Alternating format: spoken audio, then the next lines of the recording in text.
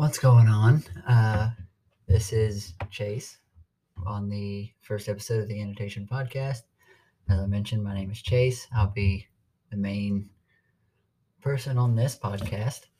I will have others with different people on there doing different things, but this is the Annotation podcast where we will be going verse by verse through the Bible and just seeing what God's Word has to say, going through every verse. First of all, my name is Chase. I've been doing ministry for almost 2 years now. Served doing youth ministry, children's ministry, collegiate and adult ministries in different capacities over the past couple of years. And I'm going to go virtual this time, see how it goes. Just ripped my headphones out of my ears. But anyways, let's go ahead and jump right in. But first, to actually understand the Bible, we have to understand what it came from, what it is, and just the Bible as a whole before we go verse by verse.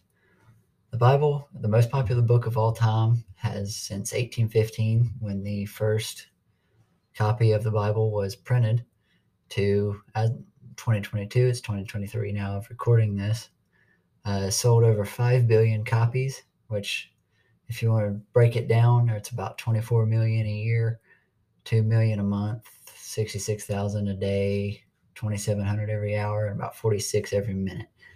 And that's every minute, 24 hours a day from 1815 to 2022.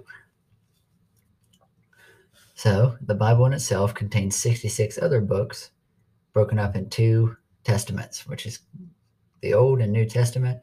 There are 39 books in the Old Testament, 27 in the New, with about 23,000 verses and 929 chapters in the Old Testament, and almost 8,000 verses and 260 chapters in the New Testament. And if you read this book out loud, it'd take you around 72 hours to complete. The reason to bring this up is that the whole Bible, to break it down to its most simple parts, is just about one person and two events. That one person being Jesus, and the two events being his first coming and his second coming. And in Genesis, the first book of the Bible, is literally and chronologically the first book. It is the first book written by Moses, the man who led Israel out of Egypt. The book got its name from the first few words in the book. Genesis comes from the Hebrew word bereshit, which means in the beginning. And in the Hebrew Bible, they usually name their books after, like, something in the first sentence or things of that sort. And then we'll get to things like Deuteronomy, which comes from the Greek and not Romans. Hebrew. There we go. Genesis covers about 2,400 years of history, from the beginning of the earth to when Jacob is buried and they're coming down to Egypt. The book can be broken down into two parts. First is what's known as the pre-patriarchal period, which is chapters 1 through 11. That covers the beginning in Eden all the way to the genealogy of Noah. And then the second part is chapters 12 through 50, which is called the patriarchal period, which goes from the call of Abram to the death of Joseph in Genesis 50. And now before we get into chapter 1, I want to just go over something real quick. And that is that there are two approaches to this creation account, and they are called old earth creationism or theistic evolution, and then there's what's called young earth creationism. Old earth creationism or theistic evolution. This is a sort of umbrella term for the beliefs that creation happened over millions of years, or at least not in the 6 days as described in Genesis. Some of these theories include gap theory and theistic evolution, just to name a couple. And then we got young earth creationism. That's a theory that looks at the creation account as literal, as described in Genesis chapter 1, as it was created in 6 literal 24-hour periods and not some figurative amount of time. This personally is the theory that I prescribe to, and that's the lens we will probably look at the passage through. So, with that being said, wow, it only took 5 minutes for me to get to the introduction. That's a new record. Move this out of the way here. There we go. Sorry about that. All right. In the beginning, God created the heavens and the earth. Why are we just stopping after one verse? First off, this is the key verse to understanding the rest of the Bible. Because if you can believe that God, in the beginning, created the heavens and the earth and everything else, then nothing else should be a problem for you when reading through the Bible. So if you can believe God created everything, it should be pretty easy for you to believe that He died on a cross for your sin and healing and miraculous events. Sorry about that. And there was a scientist in the early 1900s. His name was Herbert Spencer. And he made like he had a quote that everything can be fit into one of 5 categories. Everything that exists can be fit in 1 to 5 categories. Those 5 categories are time, force, action, space, and matter. As shown here, that was talked about in Genesis 1:1. In the beginning, that's time. God, that's force. Created, that's action. The heavens, that is space. And the earth, that's matter. This also kind of begs the question of, since God created everything, who created God? Well, funny, you may know someone that has this question, but it's actually self-defeating. If you ask who created God, then that would mean there would be a bigger God that created God. And for there to be a bigger God, there'd have to be a bigger God to create the bigger God that created God. And then it just goes on and on forever. So the easiest answer to that is that we worship the biggest one, the one that's always existed, the ones that always will exist. Also notice that God did the creating. By Him we live and breathe, because in the beginning He created man. In Psalms it is shown that He forms us in the womb. And in Psalm 139, 13 and 14 it says, "For you formed my inward parts, you covered me in my mother's womb. I will praise you, for I am fearfully and wonderfully made. Marvelous are your works, and that my soul knows very well." It's also beautiful that God started out at this point. Believe it or not, this is the hardest line for a person to believe in the Bible. Verse 2, "The earth was without form and void, and darkness was on the face of the deep, and the Spirit of God was hovering over the face of the waters." Without form and void, what does that mean? This is referring to it being made, but there was some sort of work that still needed to be done. So it was, just take like a potter's wheel for an example, where they're forming this clay pot and they just got the indent made, but there's no definite shaping to the thing. There's the idea there, but there's still work that needs to be done to create the final piece. There was a fun saying that I heard that every Christian should have experienced what's called a Pentateuch, which is the first 5 books of the Bible: Genesis, Exodus, Leviticus, Numbers, Deuteronomy.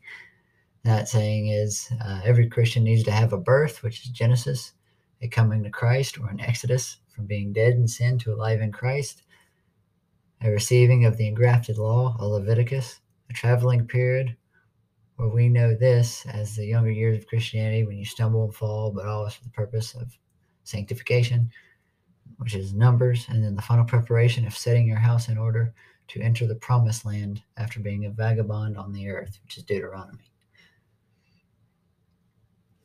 Then God said, "Let there be light," and there was light. And God saw the light, that it was good. And God divided the light from the darkness. God called the light day, and the darkness he called night. So the evening and the morning were the first day.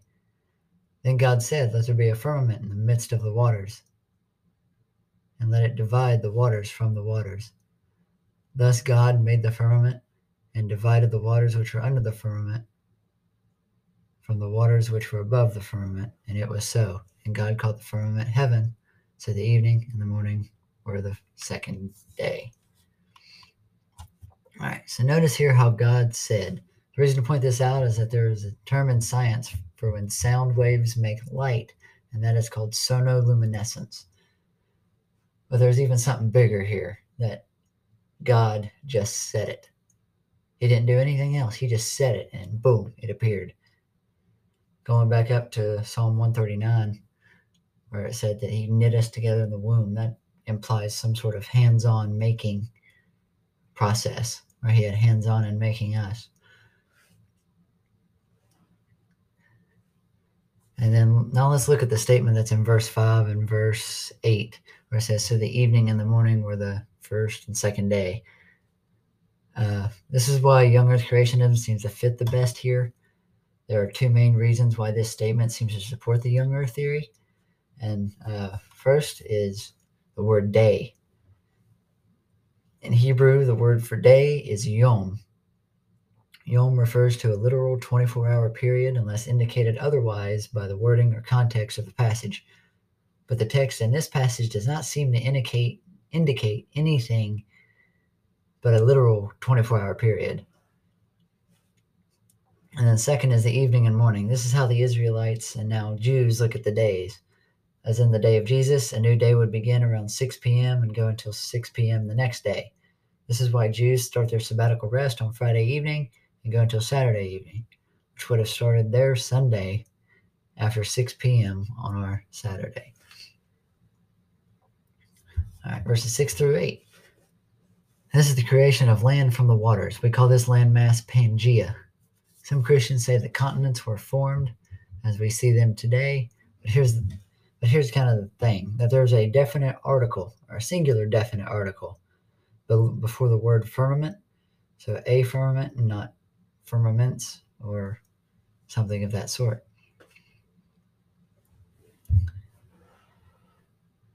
And also in verse 7, thus God made the firmament and divided the waters which were under the firmament from the waters which were above the firmament, and it was so.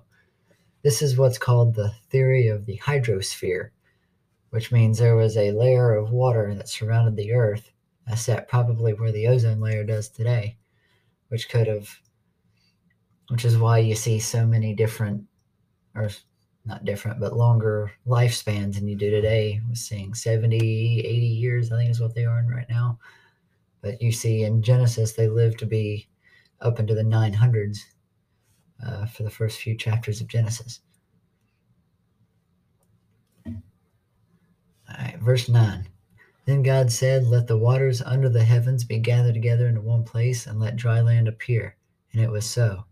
And God called the dry land earth, and the gathering together of the waters he called seas. And God saw that it was good. All right, verses 11 through verse 11. Then God said, let the earth bring forth grass, the herb that yields seed, and the fruit tree that yields fruit according to its kind, whose seed is in itself on the earth. And it was so. And the earth brought forth grass, the herb that yields seed according to its kind, and the tree that yields fruit, whose seed is in itself according to its kind. And God saw that it was good. So the evening and the morning were the third day. God, on day 3, now makes the plants and grasses and vegetation. Notice here how God made them already ripe. Just made them, and then boom, they were just fully mature, ready to let seeds go and germinate and form other plants of that kind. And there's also a theory that goes along with young earth creationism that God could possibly have done the same thing with the earth, where it was only made 6 to 10,000 years ago, or however long it was, but appears to be 4.5 billion years old. If the plants were made looking as if they were 5 to a couple hundred years old, couldn't God do the same thing with the earth cosmos? By the same principle applied to plants, this could be true for creation, that it was created with the appearance of being billions of years old, but when in reality it was only a handful of thousands. Then God said, "Let there be lights in the firmament of the heavens to divide the day from the night. Let them be for signs and seasons and for days and years. Let them be for lights in the firmament of the heavens to give light on the earth." And it was so. Then God made 2 great lights, the greater light to rule the day and the lesser light to rule the night. He made the stars also.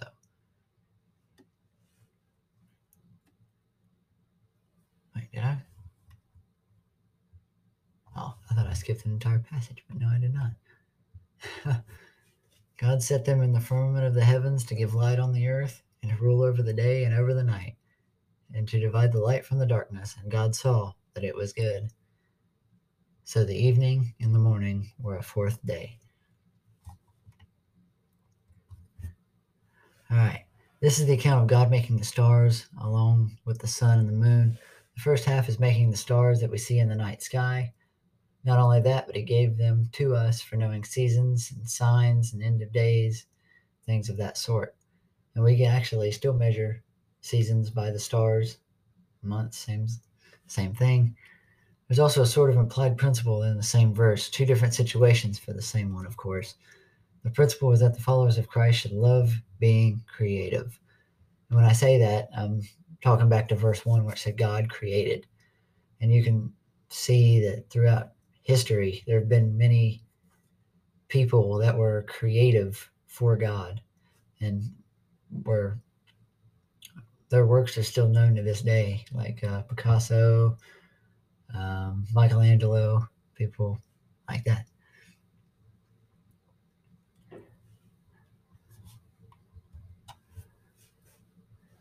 This is the second half of day 4 in verse 16 through 19.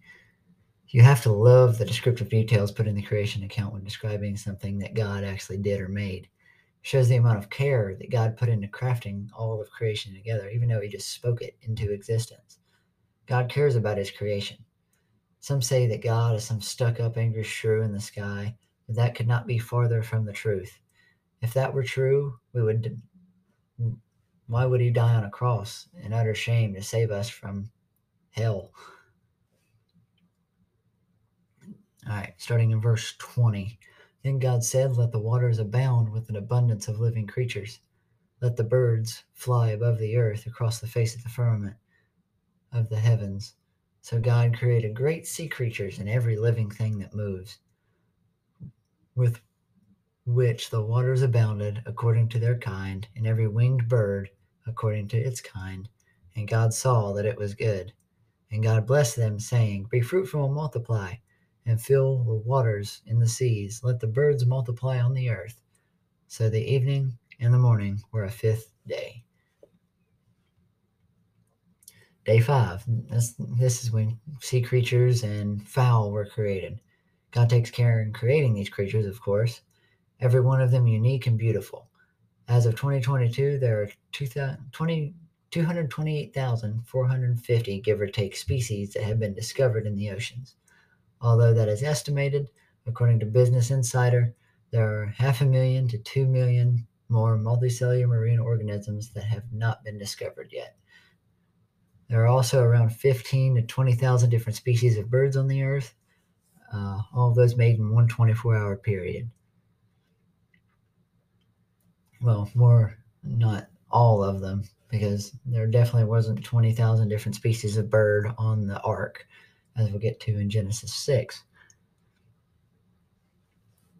All right, verse 24 is where we're at now, all right? I'm going to hit on one more thing here in verse 22. And God blessed them, saying, "Be fruitful and multiply, and fill the waters in the seas, and let the birds multiply on the earth." So this commandment is given to both humans and animals. And we'll clarify once we get later on in this chapter. Then God said, This is verse 24. Then God said, let the earth bring forth the living creatures according to its kind, cattle and creeping thing and beast of the earth, each according to its kind, and it was so. And God made the beast of the earth according to its kind, cattle according to its kind, and everything that creeps on the earth according to its kind. And God saw that it was good. So this is the beginning of day 6, where God made land creatures. And today there are about 6 million different types of land species.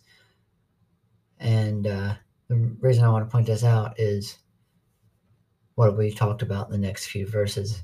Then God said, let us make man in our image, according to the likeness.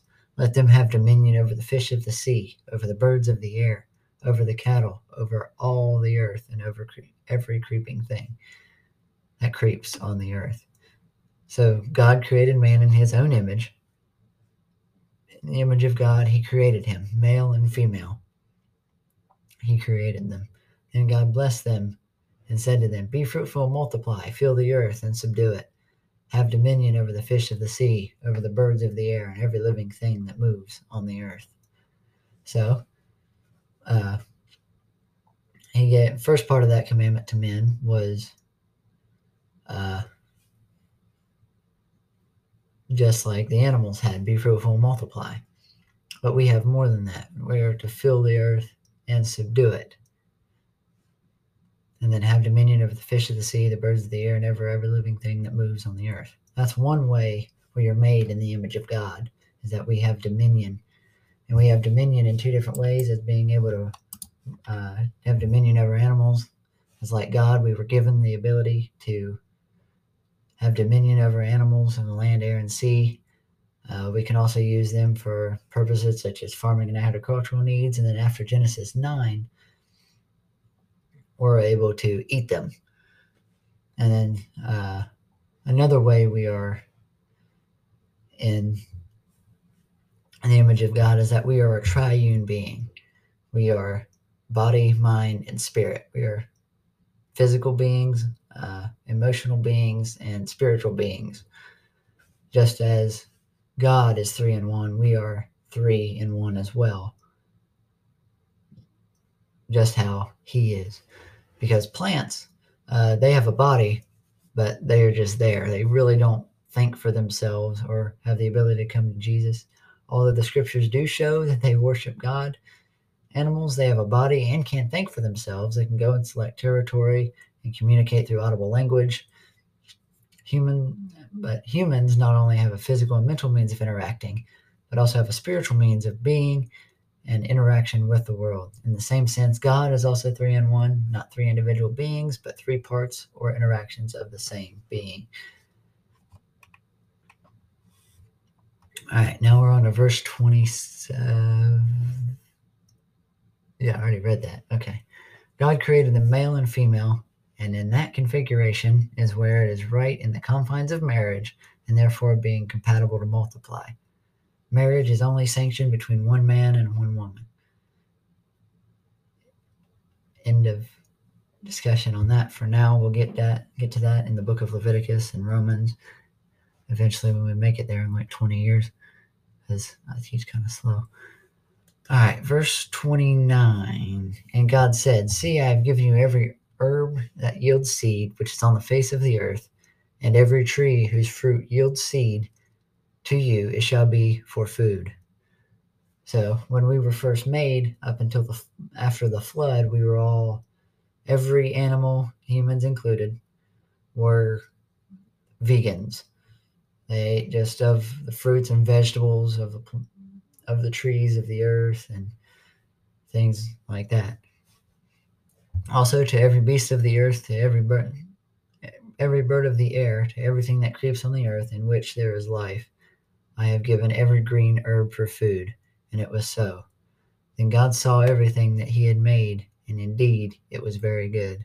So the evening and the morning were the 6th day. So as I said a minute ago, he also gave every beast of the earth, bird of the air, and everything that creeps on the earth, every green herb for food. And it was so. But just to finish up here, I want to point something out in verse 31. That after It was only very good after he put humanity on the earth. And I hope you realize how important you are to God. If you're an unbeliever and you not hear this, please just lean in for these next couple minutes. That it's so important for you to understand this, that we were made not to be at enmity with God or anything like that. We were made to be friends with God. We were made to have fellowship with Him. As you can see, we'll get into next couple episodes in chapters 2 and 3. But it was very good only after humans were made. And that's how much God loves you. That everything was good until He put humanity on the earth. And then it was very good. And that's when He ended His work. Humanity is what's known as His capstone project. That we weren't meant to be away from Him. We're supposed to be with Him. And I pray that you just come to Him, or through some way, if something has impacted you through this teaching, that in the website thing of this podcast, I have a link where you can message me individually and we can talk about it, or you can go find a friend of yours that may be a Christian or a local pastor in your area to help you walk through the steps of coming to Jesus, because you will not regret it. It's not easy, but it is so, so worth it. You are God's capstone project. You can go to Him with all your hurts, with all your pain, all your suffering, all your heartaches, and He will help you. He will take them from you. He will put them on the cross right where Jesus hung. That's where your sin stops once you become a believer, is it does not go past the cross. Now, I'm not saying you'll be perfect by any means. We're not perfect. I'll be the first to tell you, I'm the second worst person to ever exist when it comes to sinning. And that's only because Apostle Paul took the first place for that, so I can't take that. So with that being said, once again, I have a link to a website on